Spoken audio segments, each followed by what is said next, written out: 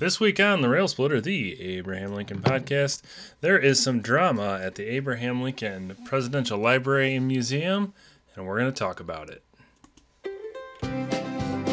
Now! Not five, not four, not two, just three! The Rail Splitter, axe in hand, looking out at a frontier of hope and possibility. Being excellent to each other and party on, dudes! Welcome to the Rail Splitter, the Abraham Lincoln podcast. My name is Jeremy. With me tonight are Rail Splitter Nick. What's up, podcast, internet, cell phone, car, listeners? And Rail Splitter Mary. Hey, all you awesome Rail Splitters. All right, so we did promise part 2 of our coverage of the 1864 election, which we will deliver on, of course, but there was some news in the Abraham Lincoln world that we thought was worth taking a little bit of time to talk about. Normally, or occasionally at least, we open up the show with Lincoln in the news. But tonight or today or whenever you're listening to this, we did want to at least address some of the issues surrounding the Abraham Lincoln Presidential Library and Museum, because it is definitely an issue, I think, that is impacting quite a lot of Lincoln enthusiasts out there. So if you're not in an area where Springfield is accessible to you, I still think that this will be an interesting episode for you, because we're talking about a lot of different artifacts, about museums in general and how they work, and especially as it relates to this particular museum, and where there might be some lessons learned from this whole fiasco, and really to kind of chat about some potential problems that the Lincoln world is, maybe on the brink of, maybe not, with Lincoln artifacts, and then of course just kind of talk about the situation itself, and then do the best we can to make sense of the situation. So basically what we have is there was a news story. I don't know, when was it released? Like maybe Thursday of last week? Thursday or Friday. I think actually it was Friday, because I remember I was working at, I work at a high school. Nick and I work at the same high school. I was working our high school football game, and I got a text message from Rail Splitter Nick that said, Dr. Cornelius is fired. And I was anticipating looking at a news story that said the traditional Dr. Cornelius has resigned to spend more time with his family, or something of that nature, where, the resignation that comes that shows evidence that perhaps it wasn't a resignation. But so that's kind of what I was anticipating, that it would be one of those. No, it was a straight up firing. Like, they made no issue about the fact that he was asked to leave, and they used the word fired several times in the articles that were posted, mostly by mostly by Springfield publications, but then it was kind of picked up nationwide as well. So I don't know if all of you out there in Rail Splitter Nation kind of saw that. I did see it pop up online a few places, but Dr. Cornelius was fired. His title, I believe, was curator of the Lincoln Collection, but he was also very much the face of the place, the face of the collection, and the face of the museum. He was kind enough to come on our show, and I still believe that was one of our stronger episodes. He is a true Lincoln scholar and definitely knows his stuff, but it sounds like there's some maybe more to the story. So we have not talked to anybody at the museum, and we have not talked to Dr. Cornelius since he was on our show. So we are going with the information that we have from the press and what we've kind of discovered from it. But we wanted to talk about this situation. So Nick actually put quite a lot of work into putting some pretty detailed show notes together. So Nick, I'll turn it over to you to kind of fill us in on where the situation came from and the weirdness that's kind of surrounding the whole ordeal. Yeah, I would like to give Eric Lee a shout out, because I actually saw it on the Facebook group. Eric Lee posted an article kind of doing it. That's where I saw it first. So if you are not part of the Facebook group, you should join it, because you get the inside scoop. Yeah, so the big issue is over Lincoln's famous stovetop hat, which I guess there are. Well, I guess depends how you count the one in Springfield.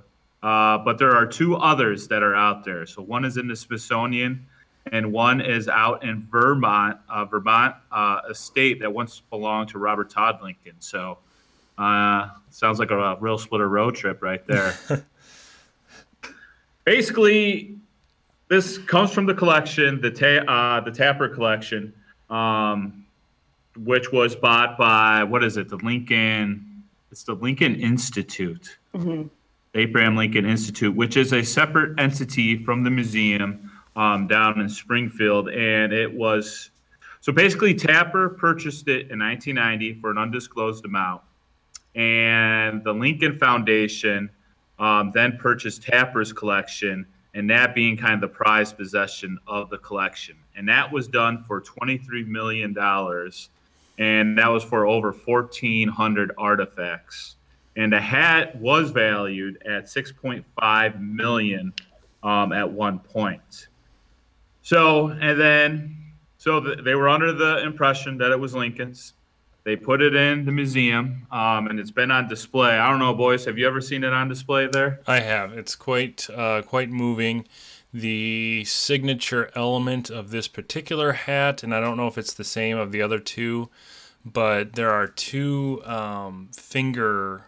They say he tipped his hat so often as was customary of the time, but he always tipped his hat in exactly the same fashion. So where he grabbed his hat to tip it, most often probably to women, wore out the pelt. I guess it's a kind of, I think is it beaver pelt? It's beaver. It's beaver pelt. Yeah. So like he wore down the pelt, so it's very distinctly discolored in two fingertip size kind of discolorations, which is kind of neat, and it kind of humanizes the piece a little bit. So I have seen the hat, and they always display it or displayed it, or however they're going to do it in the future, in the Treasures of the Museum part, which is that kind of, it's like two concentric circles, one inside the other, where they bring out very items from the collection, essentially, in the same place where they've had the Gettysburg Address when they brought that out.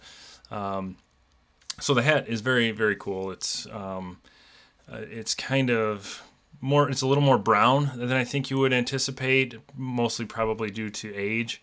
But it's kind of like a blackish brown, and it is quite tall. Lincoln was a tall man. It's very much a stovetop hat. So yeah, very, very nice artifact. When they display it, they talk about the fingerprint indentations. They talk about a little bit of the history of the hat. They also do address that it's not 100% verified that it's his, but they feel pretty confident, or felt pretty confident, that it was. So, yes, when they put the hat out, if they put the hat out again, or whoever purchases it, if that person puts the hat out, definitely recommend checking it out. Yeah, and there's a couple other things too that they, used to say that they believe that it was Lincoln's. It was his hat size. It was not a common style hat for that time period, and as Jeremy brought up, the wear and tear on the hat is very similar to maybe how Lincoln would have used it. The backstory behind the hat and how it got into possession of a citizen there's kind of two stories. There's a story that kind of surrounds 1858 that Lincoln gave the hat to a Southern Illinois farmer as a token of gratitude, and I believe it was believed to be at a Lincoln-Douglas debate. And then you have another story that came out about, 100 years later, where the story was that farmer actually went to D.C. to visit Lincoln, and then that's the time he got the hat, which would have taken place sometime after 1861. So there's kind of two tales there to how it got into this family's possession. So those are the two tales that I was able to find. All right. So the hat was on display. The people at the museum, the Lincoln Foundation, they felt very confident that it was Lincoln's hat. And then the questions pop up in 2012. The Chicago Sun-Times ran a piece kind of bringing up this suspicion about the hat. when you're trying to get these artifacts certified or, I don't know, verified, I guess, there's to be 100% certain, you need a trail. So you need to do your due diligence there and have it. So the Sun-Times brought that kind of up, that they didn't believe that was done. So then that kind of led to a collection of dominoes falling down. The Illinois Times jumped on this story. They suggested DNA testing, believing that there had to be, maybe it was some piece of Lincoln's dandruff, which is kind of fascinating in itself. So I don't know. I mean, did Lincoln have dandruff? I guess everybody probably had dandruff back Today's then. episode of The Rail Splitter brought to you by Head & Shoulders. It's not at all. We have no corporate affiliations. That was a joke. So then the board, they debated whether to do this. And there is I think it was the Illinois Times, I looked back at one of the things, and they had Cornelius was quoted as this is a dead issue. This is a non-issue. Dandruff, bone, hair, it is not there. So I believe he was outspoken at the meeting that the DNA testing wasn't worth doing. Then there were some other historians from the Smithsonian Chicago History Museum. They did some research to try to verify if it was Lincoln's. And a quote I found from them, it was, "For an artifact of such prominence and one that the museum wishes to highlight and promote, the current documentation is claimed that the hat belonged to President Lincoln." So kind of based on the information that they had and looking into it, that is a conclusion that they drew. Supposedly, according to the current foundation vice chairman, Nick Kalm, I'm assuming that's how you say it, he said that the museum was told about this report, 2014. Then you have 2015, things get crazy. So supposedly, according to these stories, the FBI came to the museum, did a DNA test, 2 DNA tests on the hat. So basically, they took DNA from the handkerchief and gloves and his shirt from his assassination, and there were 2 tuffets, which I found is a fascinating word that they used, of Lincoln's hair. So they probably, I don't know how DNA testing works, but I guess they used that, took some stuff from the hat, ran 2 tests, and it came back inconclusive. According to the newspaper and the most current reports, is that these FBI guys didn't just roll up an FBI wagon or car or whatever it is and go, "Hey, we're here to get the hat." It was done very discreetly, to the point where they were kind of supposed to present themselves as a news crew to come in. And according to the reporting, Dr. Cornelius seems to be the only one at the museum that was in the know of this.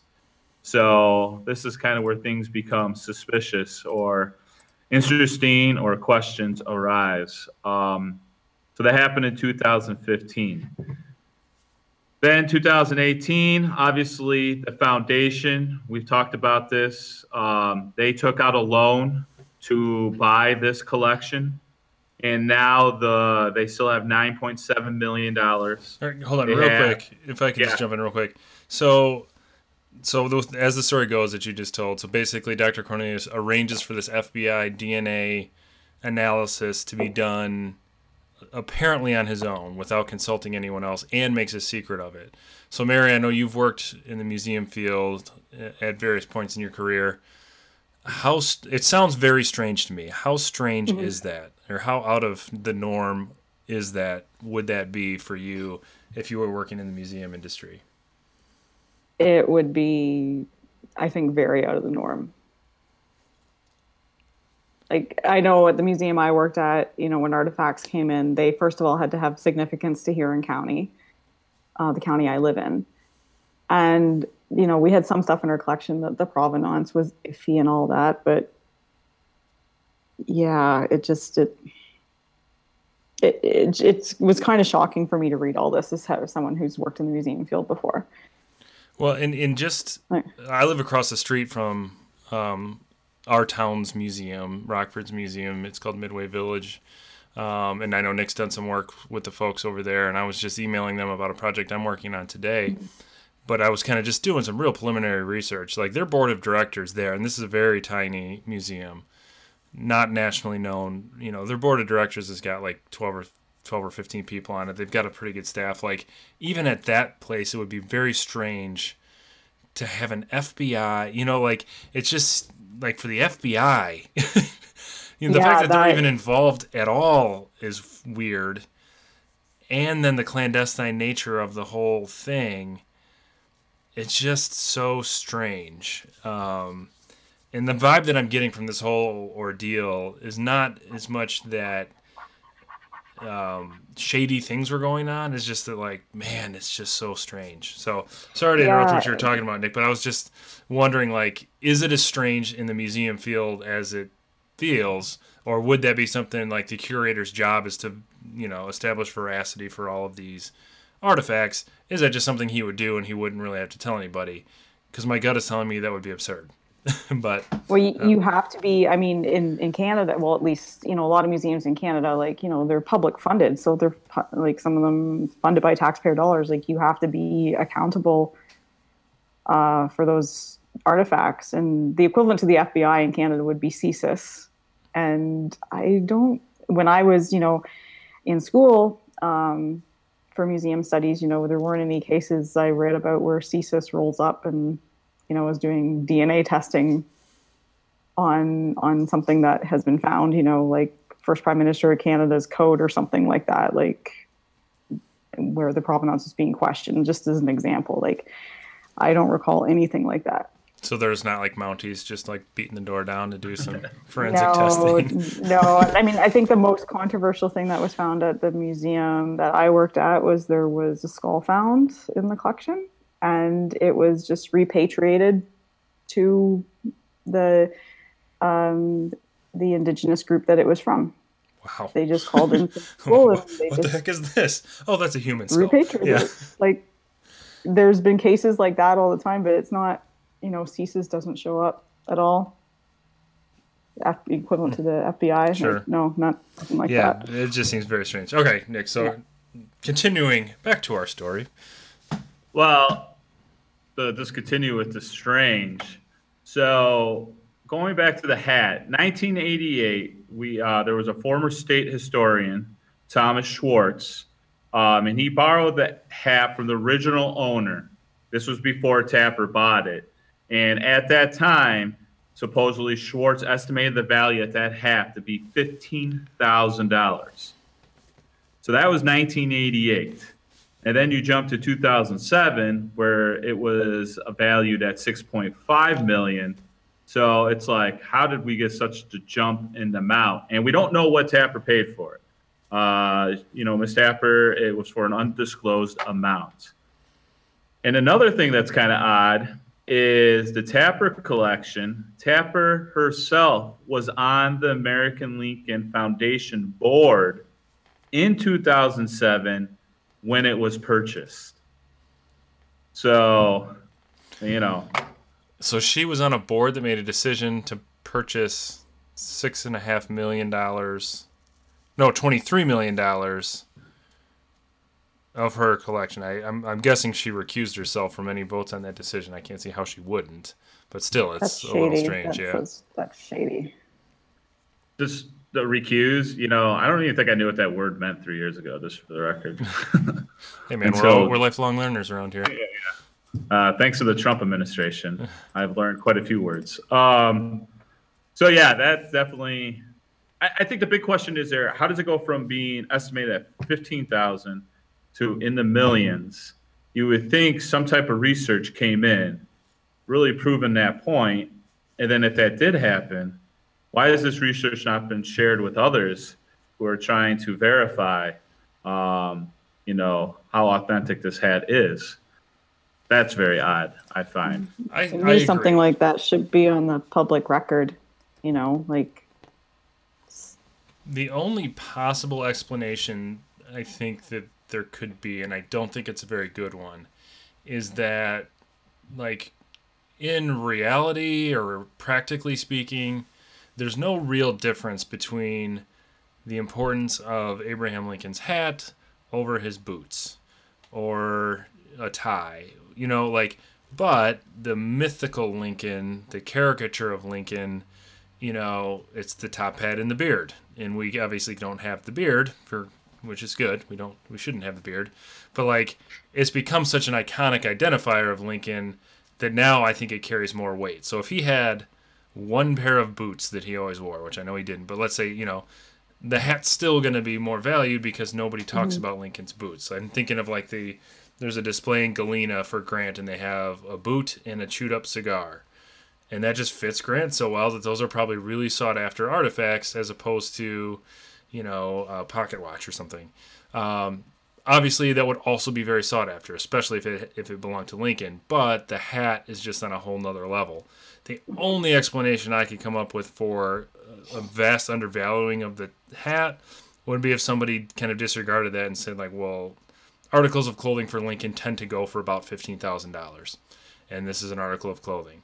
I think that's a stretch. It's pretty absurd. I don't think that's what happened, but that's the only rational explanation I could come up with that would explain why that is. Because I do think that that's the case. Like if I'm sure there's a pair of Lincoln boots out there somewhere, or even his axe, that is just not quite, it just doesn't, even with the nickname the Rail Splitter, it just doesn't have the same prestige as the top hat for no reason other than how Lincoln has been portrayed forever and ever, and who knows how much he probably never ever wore the top hat inside, probably never wore it when he was delivering a speech, so or very rarely wore it when he delivered a speech. So how the top hat has come to resemble Lincoln is probably a conversation for another day, but I think that probably plays into the valuing of the hat and why we're so obsessed with it and why the FBI came in to investigate it and why Cornelius was trying to do all this stuff, because of the myth and the prestige around just the top hat itself. Yeah, and if I was just looking at this story and it was just like this jump in price, and then the tapper's on the board and they bought it, it's definitely odd and you kind of wonder, but at the end of the day, that doesn't really make the thing that makes it is said we can't pay the loan that we have $7 million and basically asking for them to cover a share of this. But yet they have been keeping and they are selling this collection around the top hat. Like the top hat is the prize of this collection. And they want the Illinois, us as taxpayers, you and me, Jeremy here, to help cover the cost for this. And they're putting online fundraising, but they're not being upfront about the verification of the hat. To me, that kind of pisses me off about all of that. Yeah, that would make me, if I lived in Illinois, that would make me angry too. I would want to know that it's like, well, then prove to me that this hat is what it is. But, reading these articles and the evidence that's been presented, it is very questionable. And the museum, I think, has to have that due diligence to be able to tell the public, especially if they're, looking for money, like, yes, we can definitely prove that these artifacts are genuine. Yeah, and it's an unfortunate situation. Like, I take Indiana Jones' side of this whole thing. Like, that belongs in a museum. Like, it belongs. Things like that should belong to the people of this, either the people of the state of Illinois or the people of the world or the people of the United States. Like, the collector market has driven up prices on a lot of this stuff, to a point where there's just no way to say, like, and who am I to tell, someone like, hey, your cherished possession that's a Lincoln artifact shouldn't belong to you. It should belong in a museum. But, people with a lot of disposable income build these collections up, and they have more money than they know what to do with in a lot of cases. Not all cases by any means. But they price museums out of the market. So now, like, museums that don't have, like, it's very difficult for museums to get new stuff because they're priced out of the market by a lot of collectors. So it's challenging. And yeah, I agree that I as a taxpayer shouldn't have an additional burden because the demand or supply and demand has dictated that these are very expensive items. But it should be in a museum. Like, that should be for school children to see. And for, like, that copy of the Gettysburg Address should be there for people, freedom-loving people to see. So and that's a great story because that was donated from a penny drive from school children and then a bunch of money from Marshall Field. It was a multimillionaire, obviously. But yeah, so how do you find that happy medium? And I think they were on the path to doing that by purchasing a huge dollar amount collection at the creation, really, or right around the time the museum was really created, and then trying to sustain that over time and then raise the money over time. And they were close, and they kind of had, when payments have come due, they've been close, but they've been able to make it work until now. And now they're in a really precarious situation because the museum is extremely popular. Their membership is up, attendance is up, millions of people a year. It's very well reviewed, but they can't afford the next payment of this collection, and they're really in a bind and looking to get help. And I think the recent drama around it seems to be playing into that. It just seems, to me, it seems too much of a coincidence that they're running into all of these problems with paying for the collection at the same time that the curator of that collection was in a lot of hot water. There's just a lot going on there. And the museum claims that he was not fired because of this hat situation. So that is what they've claimed. And he does. There is some history of him, having some run-ins with the higher ups. 2012, he was suspended for kind of a series of incidents, being unprofessional towards, a museum client, disrespectful, sarcastic, unprofessional comments directed at the director of the museum. He got angry at the museum staff, installing an exhibit, was hostile and verbally abusive. That was 2012. Those stories, with a situation like that, you could always sell that a lot worse than what it was, or make it sound a lot better, depending on the words you use. 2015, though, he was, or 17, I believe, suspended 15 days for insubordination. And Cornelius was actually put on administrative leave starting March of this year. So I remember when we went to that the Lincoln get-together, the reenactors, what was the terminology they used for him not being there to give his address? Something came up, I think is the official. We were at the Lincoln Presenters Conference in Freeport, and they were very gracious hosts, and we really enjoyed our time there. But they officially had a last-minute change in guest speakers, and it was, I can't remember the date, but it was super close to when this was all going down. Something came up at the museum, and then, of course, we were like, ooh, I wonder if they just got a huge donation, or maybe they came across some artifact, or, because we're trying to think, what emergency situation could pull a curator of a museum away from an engagement. I have to do museum work, because they made it very much sound like they didn't say family emergency, they didn't say medical issue, they said something came up at the museum. So we're like, everybody's like, ooh, what could it be? And it turned out that no one, and now looking back at it, I'm like, well, of course it was, that's what always happens. He's indisposed. Okay, well, he's on his way. He's on suspension or whatever. So, and you could kind of tell that his replacement, who I thought did a great job in a tough situation, seemed like there was added stress about the whole thing, kind of in retrospect. But in hindsight, it's 2020, and who knows. But yeah, we were there, and it had it had to be right around the time this was all coming out internally. Yeah, and according to one of the newspaper articles, it was January 2008 when Alan Lowe, who's executive director of the museum, he was verbally told about the 2013 report. So I guess, or I'm led to believe, based on what the articles have said, is that he didn't know prior to that. So, I don't know. I guess, being that he's a government employee, the newspapers have been trying to get the paperwork on it. They got something. But it was all marked out, all the reasons to why he was forced out or fired. So I don't know if we'll ever find out exactly. Dr. Cornelius, Alan Lowe, whoever has a role in all this, you want to be on the Rail Splitter and break some cutting edge news, just email us. Shoot us a text. Shoot us a tweet. Yeah. Yes. Facebook us. Facebook message us. Yeah, and I just want to make sure, like, the museum is a wonderful place. We talked about it a couple episodes ago on our Springfield episode, and I don't think that this long term, hopefully the collection stays intact. But I think that this hopefully is just a roadblock, in a pretty successful path that the museum has taken, certainly recently. It does strike me as, I don't know if I want to say alarming, but to have someone who was suspended, like someone who's in such an important position in the world of Lincoln, to have multiple suspensions, and then to be fired in this way, and they're really tight-lipped about everything.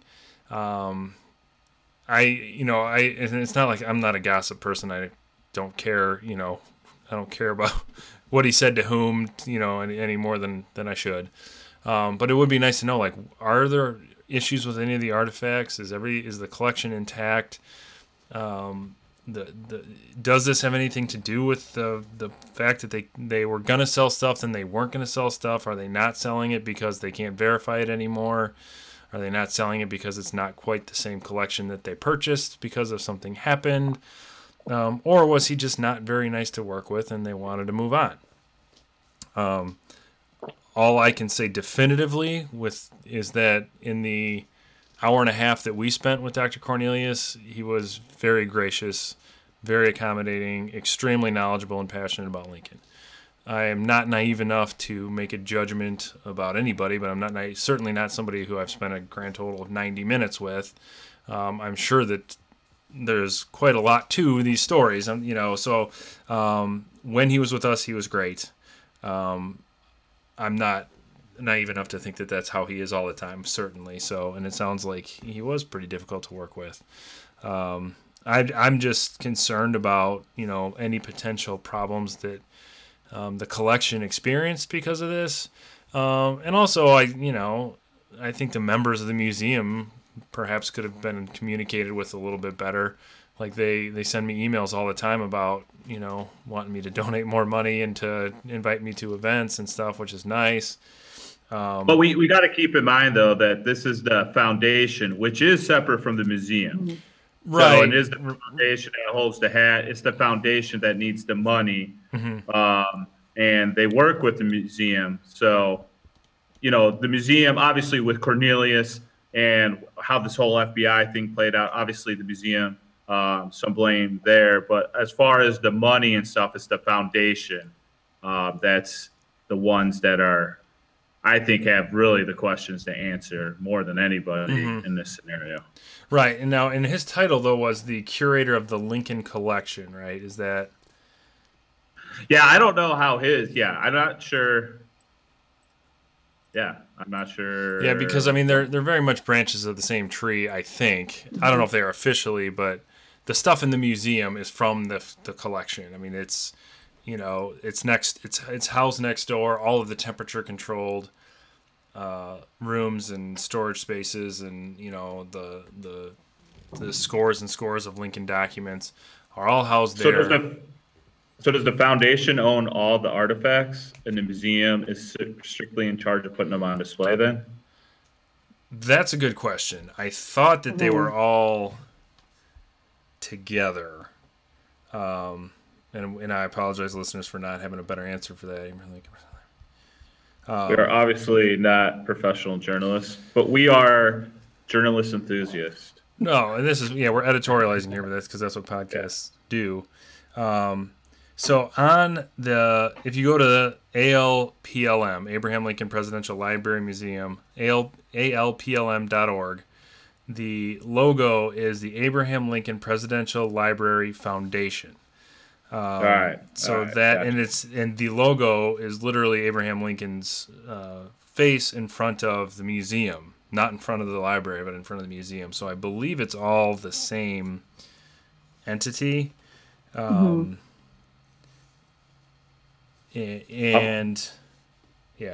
so I think that it's about the foundation. I can kind of look it up. So I apologize for kind of looking it up. But the Abraham Lincoln Presidential Library Foundation is a private organization with a mission to support the exhibits and programs of the Abraham Lincoln Presidential Library and Museum. So how separate they really are, I don't think they're all that separate. And then the rest of it refers to it as the ALPLM. The ALPLM not only preserves history, it makes history by enabling millions of visitors from around the globe to experience the Lincoln story in its entirety as nowhere else. So I do think that the two, it says, generous donations from individuals and private organizations support the foundation's role in sponsoring museum and library exhibits, speakers, and scholarship opportunities. So yeah, I think it's basically the same thing. And being a member of the museum, I get emails every time. We can go in a couple days ahead of time. When they bring the hat out, you can go in.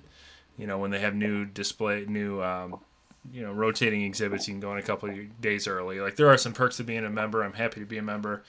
But I would think that of all of the email groups and social media groups they have, they would have emailed the museum members and just said, hey, there's going to be a change in, and I'm, like I said, I'm not looking for gossip, but there's going to be a change in the curatorship, because we're moving on from Dr. Cornelius. Because he's quite a name. He really is. He's established himself as a pretty significant figure in the Lincoln world. And he was a guy who was like, who would do the news appearances. He was the talking head behind it, as well as the man in charge. So, I was looking for the employment opportunity page on that website, and I didn't see it. So, I don't know. Mary, you gonna go for the job? You got a background. Sure, yeah, I've totally got the qualifications. Dude, you're a Civil War fangirl. You got a huge Twitter following. I think you have a leg up, because like what they lacked in Dr. Cornelius, like you have in spades. So I won't yell at anyone. Especially like it said, like museum patrons even. Granted, I'll say it again, we were only with him for like an hour and a half, but if there's a stereotype for a museum curator, he embodied it when we were with him. He's like very mild, soft-spoken, bookish kind of looking, if that's not offensive. He looks like a history museum curator. If there's a way to picture that, that's what he looks. So I was having a hard time. What was he even like when he was going off on people? I couldn't even picture how that would even be. But apparently, and I think sometimes that comes with passion too. He's so passionate about the collection in Lincoln. It's probably stressful when you see people not installing exhibits exactly how you thought they should be.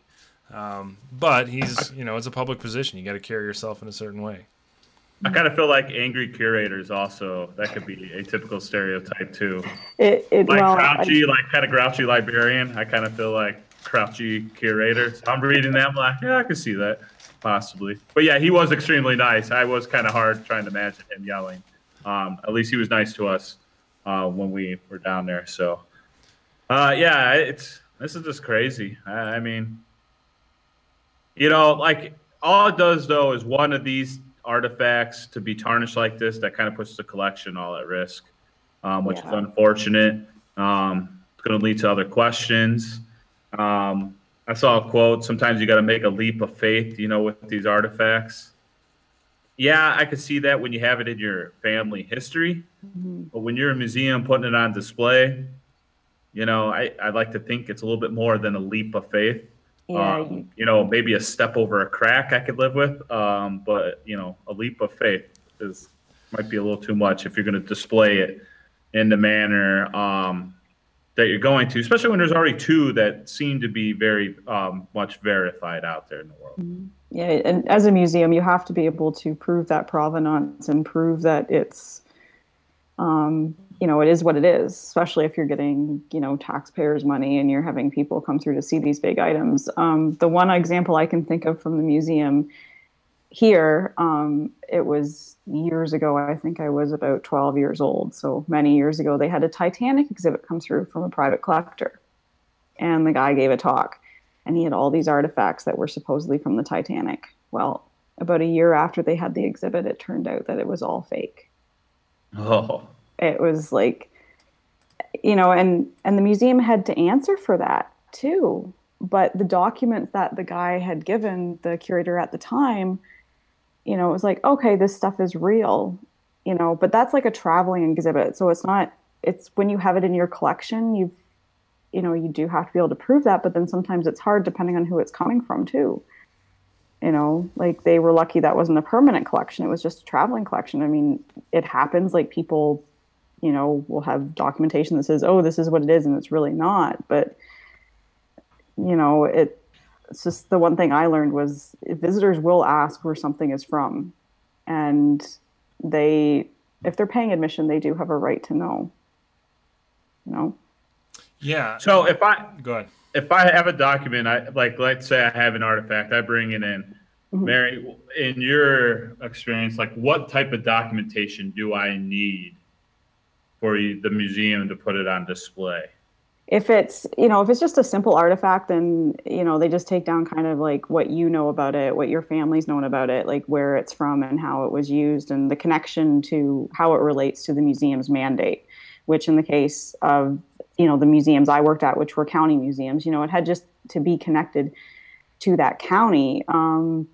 Something more than, something from an appraiser, and sometimes the museum will go out and get it appraised itself to see if it is that way. But yeah, it's basically a lot of it is just trust too.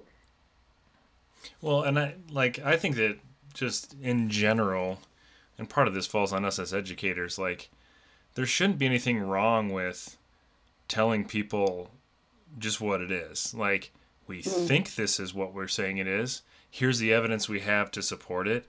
Here's why it may not be.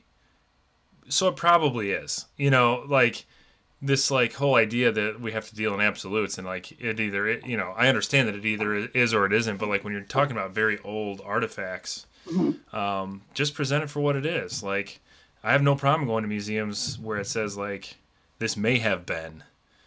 Like, cool, it's from the same era. That's what it looked like. I can picture Abraham Lincoln or a Union soldier or something using this. And I am, as a museum patron, I feel I'm capable of deciding for myself, like, do I want to accept this as it is, or, how do I want to process that? And it also kind of opens the door for continual research. Like, we once thought this actually belonged to Abraham Lincoln, but we found out that we got more evidence and it turned out it wasn't. Like, that's interesting to me also. Yeah, those types of stories are interesting. And, it's kind of like, you could say like he would have owned something similar to this. And here's an example of what it looked like. And then people can have a visual of that. Mm-hmm. And I agree with you both, like 100%. But I think the issue that we're running into with this situation is they've been using this as the prize item to get money. And then it's gotten to the point where they were actually appealing to, basically the Illinois taxpayer to help foot the bill for this and using this as a selling point. That is what's wrong. And that's what's starting to tarnish or, they got to do some PR work here, to kind of get the thing. Because, I mean, this isn't just something that was covered in the newspaper down in Springfield, Illinois. This wasn't just, local news. This is national news. New York Times, had articles on this. So, and this is a museum too that gets people from all over the world come there. So, you don't want negative PR coming around for that. So that's the problem. Like, I think you could make like a cool exhibit perhaps around this, like, tell the story of how this came, that we thought this was Lincoln's, this wasn't. It'd be a great piece for students to come and learn how history works and the verification and, using documents and sources to figure that stuff. I think that could be an awesome, like one of those traveling exhibits they do. Yeah, for sure. I do. And I also think that it's just an interesting concept because I'm obsessed with this kind of stuff. And I love going to museums and seeing things, and it's like gives me chills to be a pane of glass away from, like anything that Lincoln touched. But then you think about it and it's like, why is that? Like, that's a weird thing about human psychology. Why do we think that's so cool? I love it. I can't get enough of it. I'm like, it is like, so what? Like, that is, like, what he did was so immense and so important, and but like the fact that that was something that belonged to him, like a pocket watch or a pen, why do I care so much? And I think that's just kind of an interesting psychological thing that human beings have, that some more than others. But why are we so obsessed with these random objects that would mean so much? And then if it's proven like, oh, you know what, actually that wasn't Abraham Lincoln, it's just like, oh God, what a piece of garbage. It's just this pen or whatever. Like the value that we assign to these things is so huge. To me, it's I think the hat I think the hat by itself is just cool. Yeah. It's like beaver pelt, hat, it's unique. You don't see many hats like that anymore, so it's just kind of a badass hat. Yeah, no, it's a neat thing to have in it. It's like, and when they did display it, Jeremy, you did say like they're not quite sure of the provenance, like it was his, which is good to do too. It's a great example, of what he would have worn. And I'm the same as you. When I go to, when I see something associated with him, I'm totally like, I don't want to leave it. Mm-hmm. And it was that way for me at the Smithsonian when they have the hat there, and I spent probably 15 minutes near it, went around, looked at more stuff, and then I went back one more time to have a look at it. Hey, the good news is that they're selling this hat, it's now probably closer to our price range. So, yeah, I'm just saying. It's worth a shot. So, yeah, it'll be interesting to see kind of how this story plays out. And, like, are they going to continue to try to sell this money? Are they going to get a extension on the money that they owe? What happens if they default on that? Like, are they going to take the collection back? Was it, what sort of, is it now devalued in some way? And the other thing too is I think they're still digitizing a lot of the collection as far as the written stuff, and there's a lot of stuff in the collection that's not real well known, that they haven't really published a lot of, and they don't put very much of it out very often. It's definitely the way that they have the museum set up is things come out for short periods of time, and it's always different, and it's always kind of surprising, and you get the feeling like there's so much in this collection that it'll take a lifetime of trips to the museum to really discover it all, which I think is a good thing. So if it was put out in this giant warehouse of a museum where you looked at all these artifacts one right after the other, they would lose their power, I think, in many ways. And it would also be appealing to people like us and probably not a whole lot of other folks. If this was a Fillmore hat, there'd be no controversy because nobody give a shit. It'd be worth. No one will take this hat. Why won't anyone take this hat? Here, it's a presidential hat.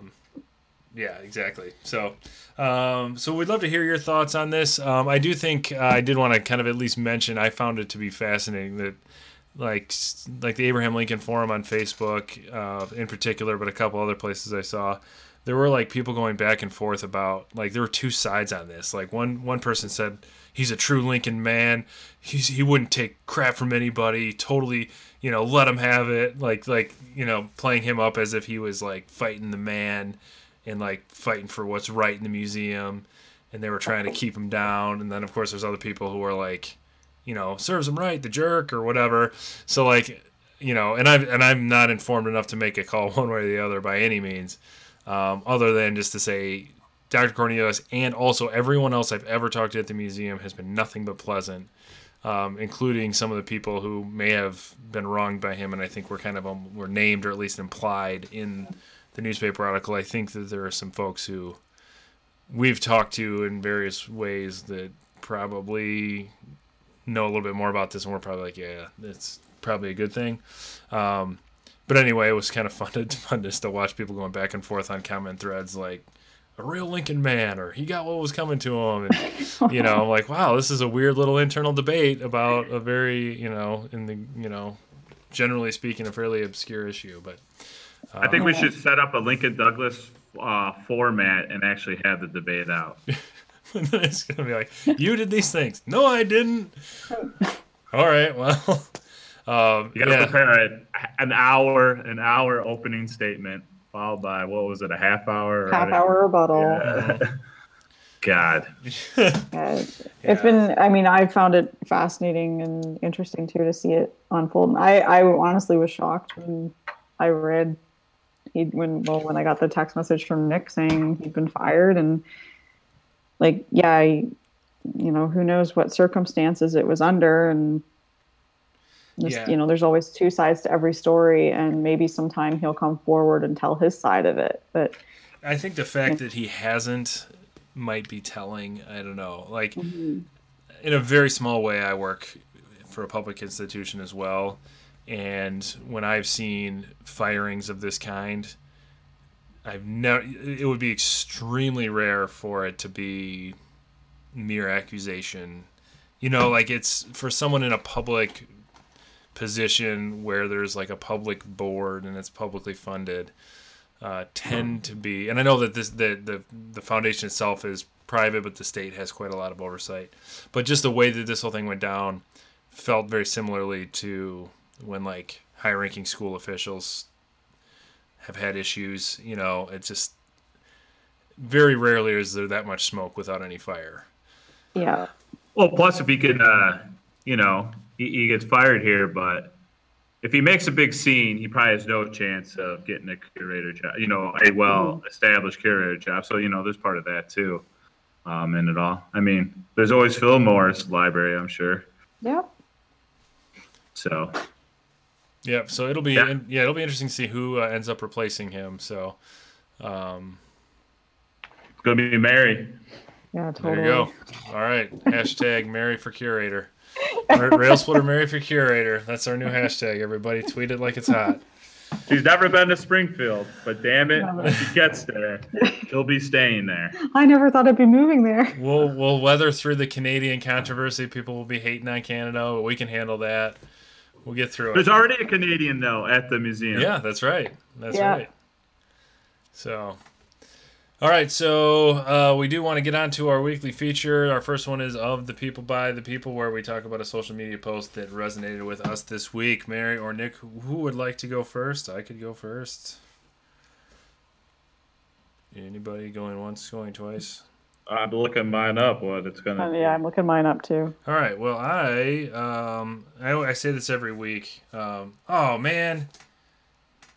Okay, I'm just gonna go with this one. Originally, this is a. I can't believe I'm gonna give you this huge compliment. So in my notifications, it says, in case you missed Icky Tangy's tweet, and then it puts the text of his tweet. I'm like, holy cow. That is great. I'm going to share that on here because this is so, like, not Rail Splitter Nick, very much like the real Nick. So then I click on it. It has his little picture, and it says, in case you missed Icky Tangy's tweet. And then I click on it. He had retweeted Barack Obama. So the first time that Barack Obama's words were confused for Nick Stangy, and I'll admit it, but I still like it very much. So it turned out that it was actually Barack Obama's tweet that you retweeted, which I'm all for. President Obama said the antidote to government by the powerful few is government by the organized, energized many. This National Voter Registration Day, which was yesterday, make sure you're registered, vote early if you can, or show up on November 6th. This moment is too important to sit out. So yesterday in the United States, it was National Voter Registration Day. Please, I hope people don't misunderstand that to mean that's the only day. You can register whenever you want. But yeah, register to vote if you have not. I'm imagining if you listen to this podcast, you probably are a registered voter. I am a big proponent of getting young people to register to vote. So we do something at the school. We make sure everyone who's 18 by November 6th registers. Make sure that you know what your rights are to vote. And I'm also a huge proponent, and I want to make it a thing. I think it's very important that people vote with their kids. Every time I can, I take my kids to the polls because no one ever taught me how to vote, which sounds weird, but like it is somewhat intimidating to go and know what to do, and kind of know how to fill it out. So I think kids should vote with their parents or with anyone, just to see how the process works. So vote with your kids if you can. And we are working very much on teaching kids how to vote. And civic duty was always taught to me from a very young age. But like the literal mechanics of voting, you kind of have to figure out on your own, which is silly. So I think we should change that. So anyway, Nick, I'm glad you retweeted President Obama, and I was able to read it. That was mine. No problem. No problem. Well, I go next. I'm going to give the shout out to Eric Lee. He got me going on this. Like I said, I saw the notification. We got something new in the Facebook page, saw it. So it was great. He shared the article. Good conversations on there, as we mentioned. So shout out to him for giving us this idea to roll with this episode this week. So, yeah, join the Facebook page if you're not part of that. And then when you're done reading that stuff, jump on over to the Apple iTunes and drop a review on us. You know, drop us a 4.5 star review. So, Okay, and mine this week comes to us from Lincoln Belongs to the Ages. Today he tweeted, 170 years ago, Lincoln meets Whig Party VP candidate Millard Fillmore. I retweeted it just for Nick, too. Future President of the United States, number 13, meets future POTUS number 16, most likely in Albany, New York. what a clown. I'd say, is that the one you tweeted the other day? Or is this the second one? No, that's the second one. Yeah, Abraham Lincoln, he actually met quite a few former presidents. And I think part of it's because there were so many one-termers, like we talked about last week, that there were a lot of presidents to meet. But he gave a tour of Springfield to Martin Van Buren. Of course, I'm sure he met Polk when he was in the House and Polk was president. Clearly, he met Fillmore, met Buchanan, obviously, Andrew Johnson, Grant, maybe Garfield and McKinley. They were both Civil War generals. So I'm sure there's a list out there of all the presidents, former and future, that Abraham Lincoln met, but there were quite a few of them. This Week in Lincoln this week, I'm going to take a step away from the plethora of Lincoln t-shirts I saw in Springfield to talk about a text I got from a huge fan of the Rail Splitter, definitely part of Rail Splitter Nation, which is my mother. She is on an Alaskan cruise right now as we speak, and she took time out of her trip to text me some pictures of a totem pole with Abraham Lincoln at the top of it. And there's another one with our favorite Secretary of State at the top of it, who, of course, we mispronounce as Seward. Seward. So William Seward, of course, purchased Alaska during the Johnson administration, which was dubbed Seward's Folly, and it turned out not to be a folly at all because future generations could crush the environment by drilling oil up there, and it became very lucrative. But the totem poles, by the way, very sacred and important pieces for Indigenous people in the United States and Canada, and the fact that this is not like a I don't think it's like a kitschy kind of touristy thing. It's like an actual, real, respectful thing that they've placed him on the top of this totem pole. So it's quite an honor to be on a totem pole, and Seward and Lincoln are on a totem pole there in Alaska, which is pretty cool. You learned a little bit about totem poles and knew that there was one in Alaska, in Ketchikan, Alaska, in the Saxman Native area. And the other one is of William Seward. So yeah, I think maybe not. The text message. Maybe it's Fillmore. It's definitely not Fillmore. No, it's Seward. Yeah. So yeah. Cool. If they put Fillmore on a totem pole, it'd be on the part that's buried. All right.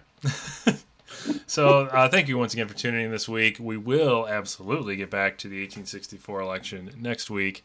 We still got quite a lot of coverage on that, including the presidential election itself, the general election, And then, of course, what that meant for the Union cause in the Civil War, for the direction of the country in general, politically, political appointments, things like that, and the start of the second term. Until then, for Rail Splitter Nick and Rail Splitter Mary, I am Rail Splitter Jeremy, reminding you to continue to walk the world with malice toward none and with charity for all, and we'll see you next week.